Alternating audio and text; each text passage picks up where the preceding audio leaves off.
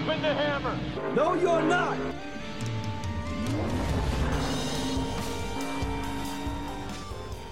Hello, and welcome to a bonus episode of Dropping the Hammer with Dan McFadden. I am Dan McFadden. On today's episode, you'll hear an interview I conducted a couple weeks ago with Jeff Lowell. Jeff Lowell is the creator, showrunner, and one of the writers of Netflix's new NASCAR sitcom, The Crew. I've gotten to see the first 3 episodes of The Crew, and let me tell you this, it is a competent version of a sitcom in which it depicts NASCAR, which is far from what I feared it would be when the show was announced in September 2019. I feared this show would be a version of the farce that was Talladega Nights that came out in 2006, a just horrible, horrible movie that has pretty much been the biggest depiction of NASCAR in popular media in the last 30 years that's not Cars, which actually came out that same year within 2 months. So The Crew is a much more it's a competent sitcom. It is amusing, and it does show NASCAR in a pretty good light. But the funny story about how Mr. Lowell and I came to talk was that back in September 2019, when the show was announced, I went on a Twitter storm of tweets criticizing, oh, here's another comedic depiction of NASCAR in the popular media. When is NASCAR going to get a respectful, dramatized version of itself, like with Days of Thunder from 1990?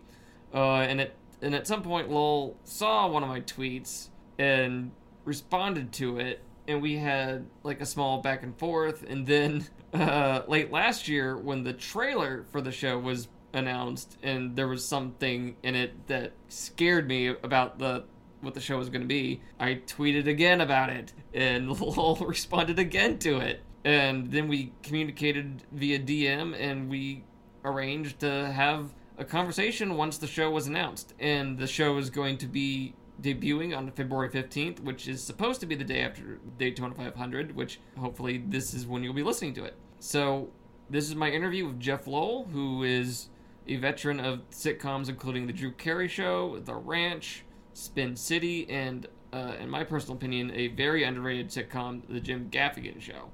Here it is, my interview with Jeff Lowell.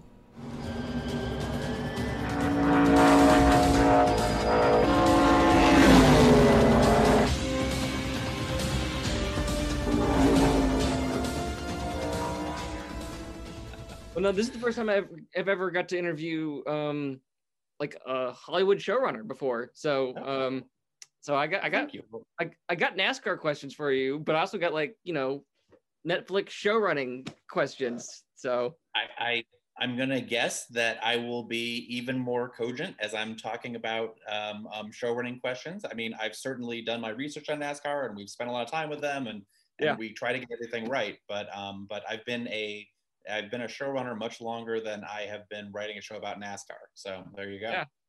So I don't know. You've been doing this since basically the early '90s, right? I have. My first gig was with George Carlin, writing a show for him on Fox, and I've been lucky enough that I've worked nonstop. I was in LA when this started, and when my career started, and just didn't love LA, and so made a plan to escape. And then in 2004, moved out to Charlottesville, Virginia, and took like 10 years off of TV. I did all movies, but then the industry shifted, and now there are so many channels and so many TV shows, and a lot of categories of films have disappeared. Adult dramas, romantic comedies, everything's kind of moved to TV. So I thought my kids are a little older, they won't miss me as much, and I got back into it. And since then, 3 of the series I've done have been in New York, which makes it very easy. It's a 45-minute flight. I can get back and forth. So I'm trying to be an East Coast sitcom writer. There aren't a lot of us, but I'm forcing it into existence. Are the writers, do they have like gangs? Oh, that's the East Coast writers. Oh boy, don't go near them. It's funny when there are a lot of shows and there aren't many good writers, and sometimes the competition to get someone good is fierce. I will say, having a show in New York, there is a healthy percentage of writers who grew up in New York and want to be in New York and want to get out of LA. and they're like, I will work on your show. I don't care. I just please rescue me from the West Coast. So but it's, again, I love the East Coast. LA is just a one industry town and gets very sort of myopic and crazy. So it's nice for me to be able to talk to people who do other things. All right. Okay. All right. So I guess to get started, so when did this? So you're the creator, you're the showrunner, you're the writer. When did the idea for the crew, come into existence? How did it fall into your lap? Sure. I have to give credit to a producer called Todd Garner, who is one of our executive producers. He and Matt Summers, who is the NASCAR, one of the guys who's the head of putting together Hollywood and NASCAR, had known each other forever and had always thought about doing it. And Todd has worked with Kevin James a lot, and so he sort of thought Kevin James plus NASCAR feels good. And I'd worked with him in features before, and Okay. Yeah, I'd just never in TV. I don't think he'd done TV before this, but we were just having a feature meeting. He's like, "What do you think of this idea?" And I'm like, "It sounds pretty great." And again, I'm sure he had a ton of those meetings. And my process was, I like the first two pieces. Kevin is hilarious, and NASCAR is a great sport. So I dove in and just did a lot of reading about sort of the shift that was happening in NASCAR, where crew chiefs used to be guys who grew up, driving cars and building cars and getting their hands dirty. And a shift has happened to now it's guys with engineering degrees who may or may not have ever been involved in the sport growing up. And to them, it's a mathematical, challenge. It's a lot of money ball. It's a lot of what's happening with NFL head coaches. And I thought that's a great sort of theme for this, the sort of generational changing of the guard that's going on in this sport.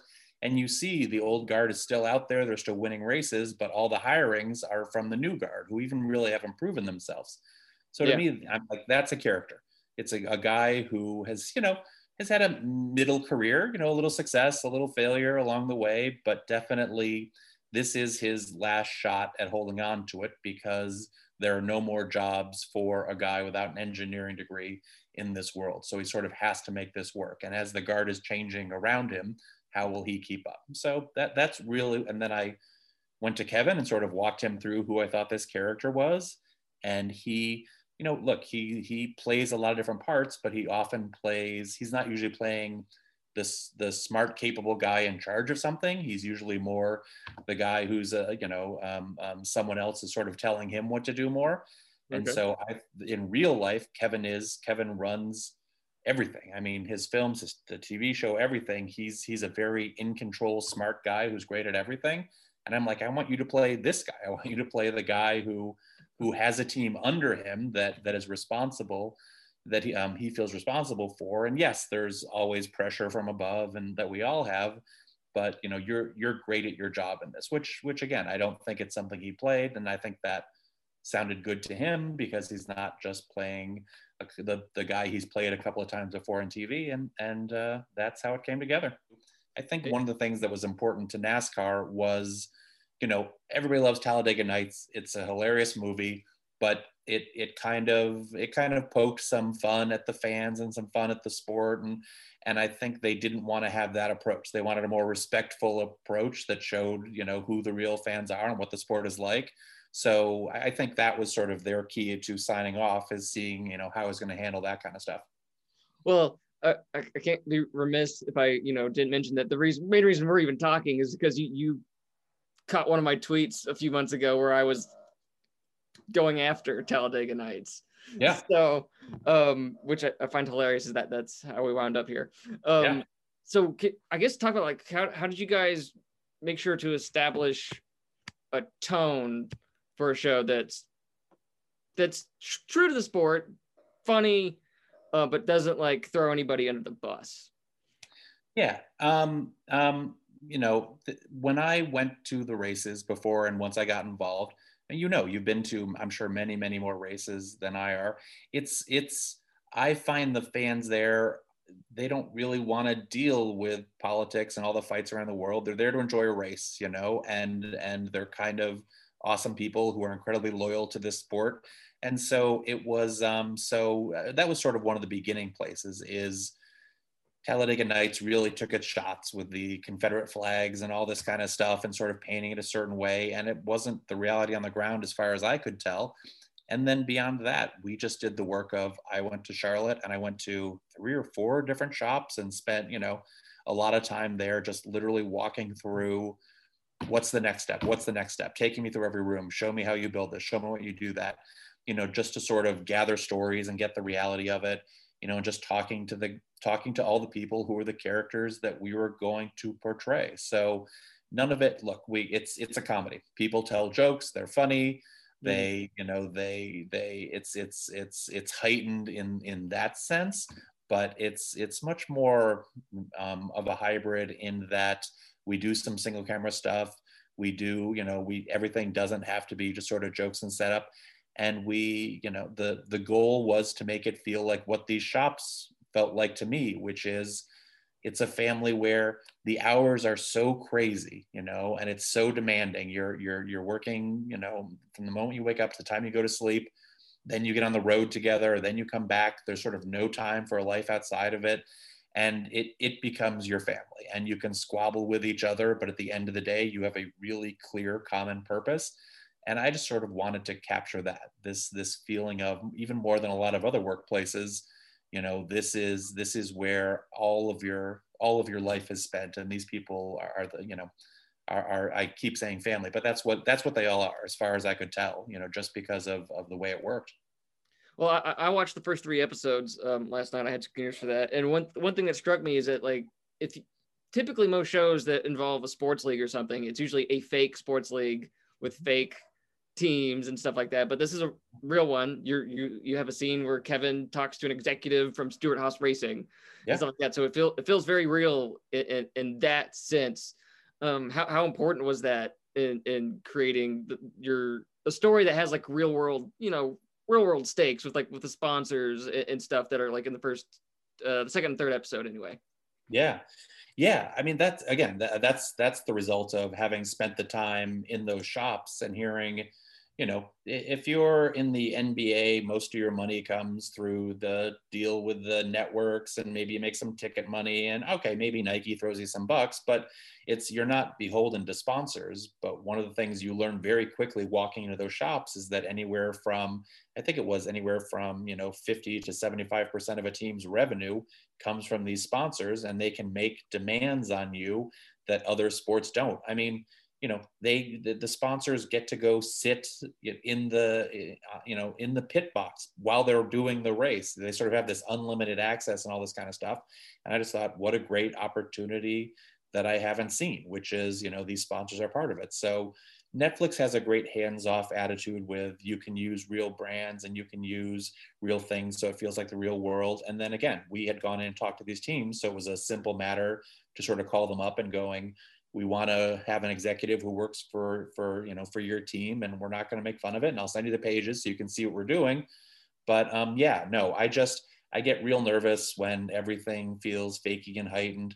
We had some fun with it. You've seen that they switched sponsors to a fake brand, just because it was amusing to me that it was kind of a tonal mismatch with the NASCAR world. Yeah. But it's not crazy. There's certainly been products that aren't as great a fit with the teams, and the drivers get razzed for driving those cars and doing that kind of stuff. But and we're talking about a possible second season right now. Okay. And one of the storylines that we're doing is, I want to have them lose a sponsor and be without a hood sponsor for a few races, which is a reality for some of these teams. We were able to rent sponsor a car for a couple of races during last season and put our fake brand on it so we could get some film. And that doesn't exist in any other sport, where I can't go to the 49ers and go put my fake team on your uniform and play a couple games for me. But that's again a unique thing to NASCAR that is real, and you can sort of have a little bit of a twist on it and have fun. But yeah, no, all of those conversations and the things they're worried about hopefully are things that would happen on a real team. So do you personally have like any history with NASCAR before this? No, I'm the kind of fan who, you watch the Daytona 500, it launches the season. When there's a good storyline, you tune in and watch that. You come back for the playoffs. I was the casual fan. I've been to, I think, 2 or 3 races, and Okay. I've been to many more than that since. But again, that's probably how I follow most sports is when there's a great storyline, then that's what I'll watch. And aside from that, I can watch the playoffs of anything. So, I knew enough. I didn't feel like a fraud getting into it, but it also was good God, I've got to make this right. And by the way, let's not pretend that I'm the sole voice of the show. I've Yeah. got a staff of 8 writers, and one of them is a friend of mine who worked on the ranch with me, who lives for NASCAR. He Okay. drives a car that he built with his own hands and knows every piece of detail. So, there are always people fact checking me. I hold the themes and hopefully pretty good knowledge, Mhm. but there are so many people around me that are so much smarter about all of that stuff. Okay. So, okay, how many episodes is the first season? Is it 10?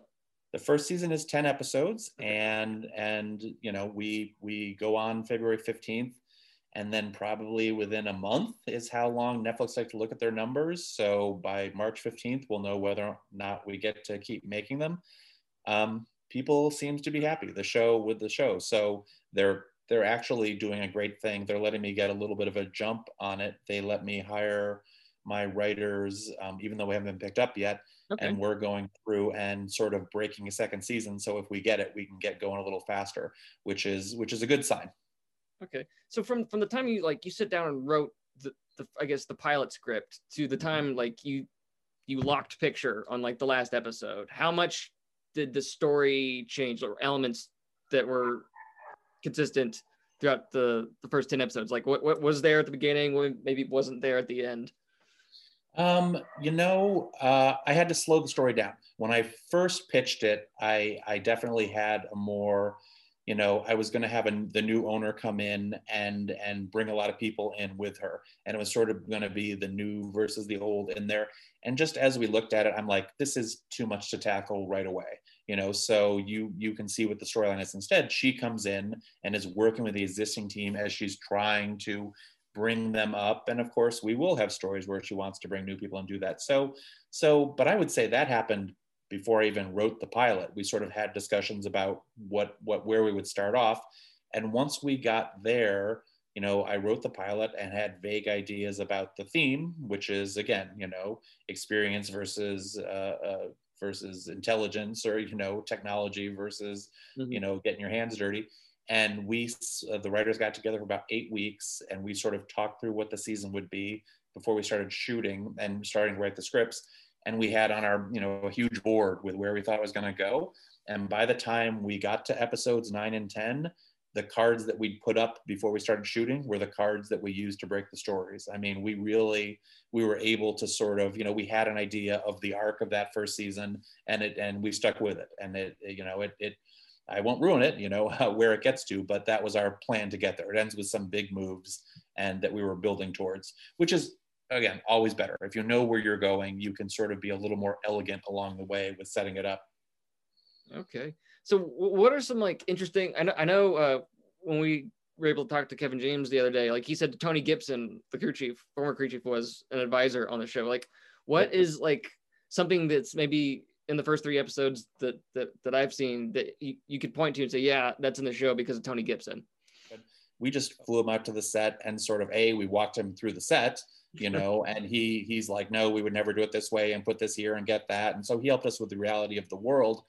But then, again, it's tough to point out something because he cleared everything, but he definitely, one of the things that he was a big believer in, I can point to something, he said, look, some drivers, when they're out there on the track and they come around, you ask them what's wrong, they tell you, you need to make X, Y, and Z adjustment, and literally just use the technical terms of exactly what they want. And some guy come back and go like, it felt a little funny when I did the thing, and it felt a little like this. And part of the job of the crew chief is being able to translate the guys who don't get technical, knowing exactly what to do. And that's the story of our 2 drivers that we have through the first season.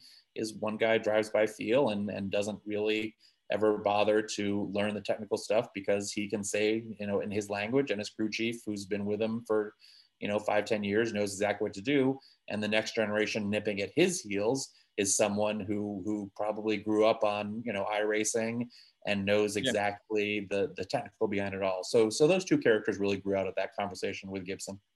Okay. Well, what's like one note that NASCAR had for you? It's like, we don't know about that. Could you change this? They've been great. They just wanted to do stuff like, we have a storyline where one of the drivers gets injured and tries to hide the injury. Oh, okay. And they just want to, they wanted to be careful. They wanted to say, like, look, we don't want to say our drivers are doing something that is endangering someone else on the track. And we're like, great. So we just structured this story to make sure that, look, it was a driver who didn't want to admit he had the injury, but we made sure that there was another character, who was watching out for him and trying to let Kevin know the truth, and he didn't make it out on the track. So it's more stuff like that. And when we talked in the beginning, they're like, we don't want our drivers driving drunk. And I'm like, neither do I. Again, it's the kind of obvious stuff you wouldn't want to do. They aside from that, they're great. I never ran into it, but I'm sure that, if I tried to put tires on a car and they weren't Goodyears, I'm sure I would have heard something. But we did our homework so that hopefully they didn't have to ride herd on us too much. Okay, so this is your second show that's on a streaming service, right? Yes, yeah. I was on The Ranch all 4 years, and I did not create it, but I was friends with the creator, and I was there from the beginning. I'd leave and do something else and fail and come back, but I was there for the whole ranch, and I love it so much more. They basically, network TV, good. I get to go on a network TV screen. Network TV is just, there are so many layers, and I think Netflix figured out why do we have 5 layers and a studio and a pod and all these people giving us notes when we're the buyers and we can just sort of tell you what we like and don't like, and eliminate a lot of unnecessary voices. And also, they say this, but it's not just a sales job. They're good to their word. It is, once they decide to make a show, they really trust you to make the show. Look, they'll write, they'll look at the pilot and they have thoughts, and you got to work together and you got to get the right cast. But once you go, they sort of give you a pot of money and say, go. They don't check out, but again, much more than a network, which is, the network process is, you have your table read, and then you have a 30-minute note meeting that's going to rewrite everything, and you do that every day. These guys, they will read a script and see it and then ask a few questions, maybe something they weren't clear about, and that's really it. They really sort of let the creator, let me and Kevin sort of have our shot and have our voice to it. Okay, like one question I was going to have about that was, like, with the old, networks thing, you'd be like on episode 6 or whatever when a season premiered, and you'd kind of have, like, some trailing audience input. But with, like, Netflix, you don't get that. You make it in a vacuum, you put it out. I'm wondering, how does that very, very delayed audience input affect, like you said, you're currently working on a second season. How will that work into what you're trying to put together?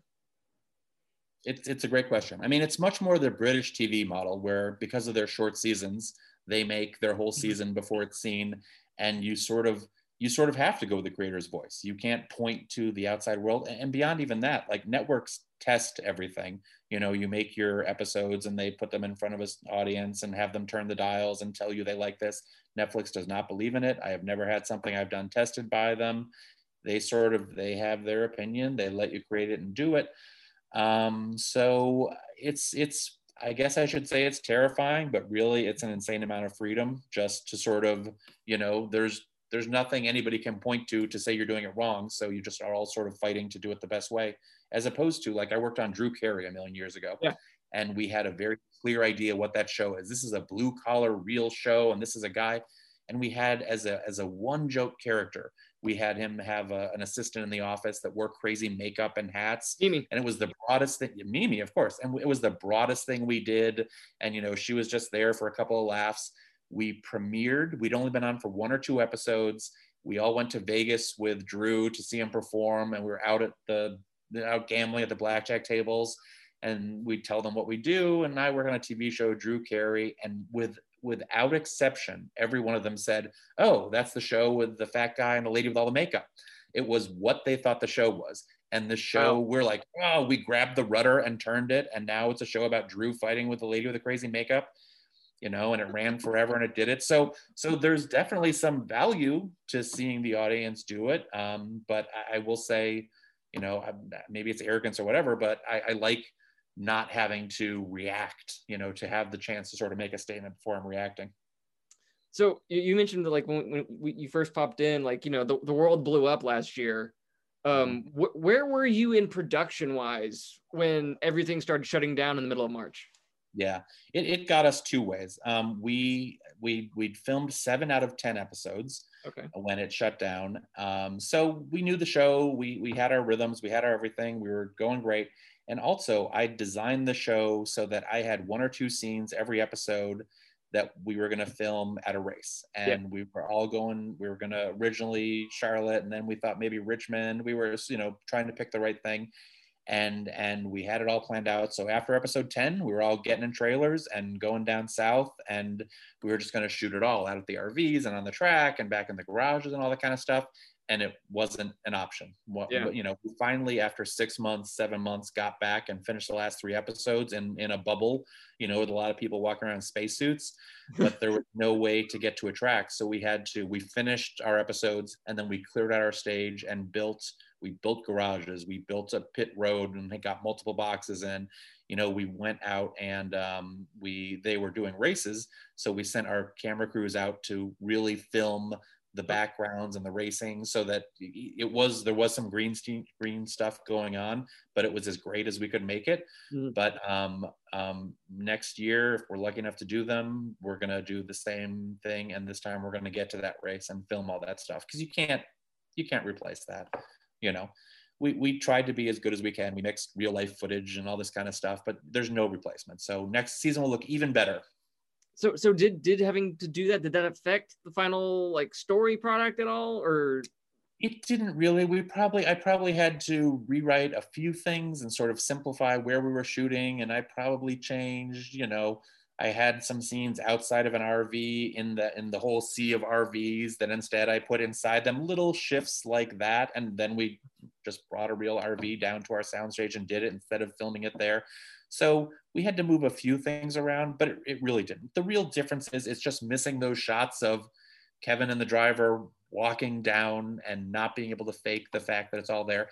And here's one thing we do have to rewrite. It hurt us is too strong, because I'm happy with how it turned out, but we had a lot more cameos planned and people we're going to work with, and we were going to let the NASCAR, again, being their great partner, they were going to let our fake driver, during the introductions of the drivers, they're going to let him go out and say, nice. Number 74 team, Jake Martin, which I'm sure the fans have been like, I have no idea what's happening.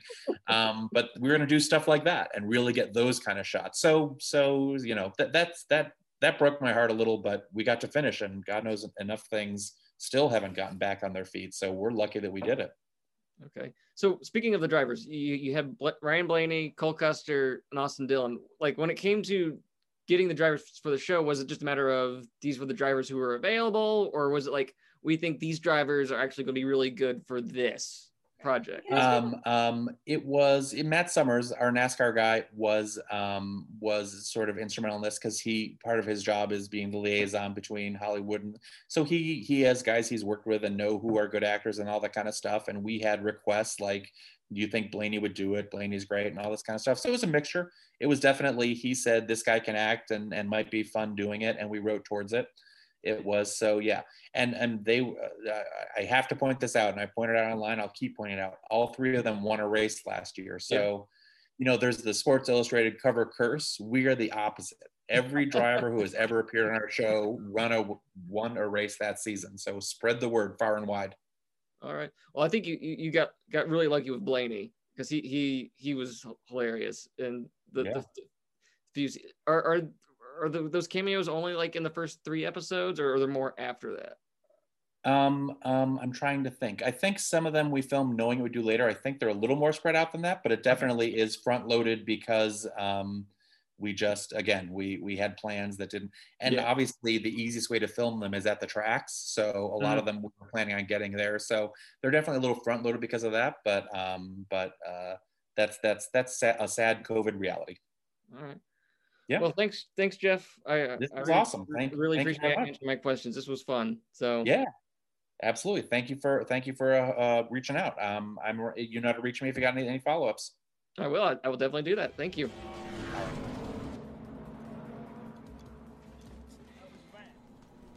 That was my interview with Jeff Lowell, the creator, showrunner, and writer of Netflix's The Crew. I hope you enjoyed it. You can be sure to read my columns that appear weekly at frontstretch.com. You can follow me on Twitter at Daniel McFadden and at Patreon at patreon.com/Daniel McFadden. And also, I just recently finally got a custom URL for my YouTube page where I have all of my video content. So you can follow us at youtube.com/Daniel McFadden. So thank you for listening to this bonus episode of Dropping the Hammer with Daniel McFadden. I am Daniel McFadden. Thank you.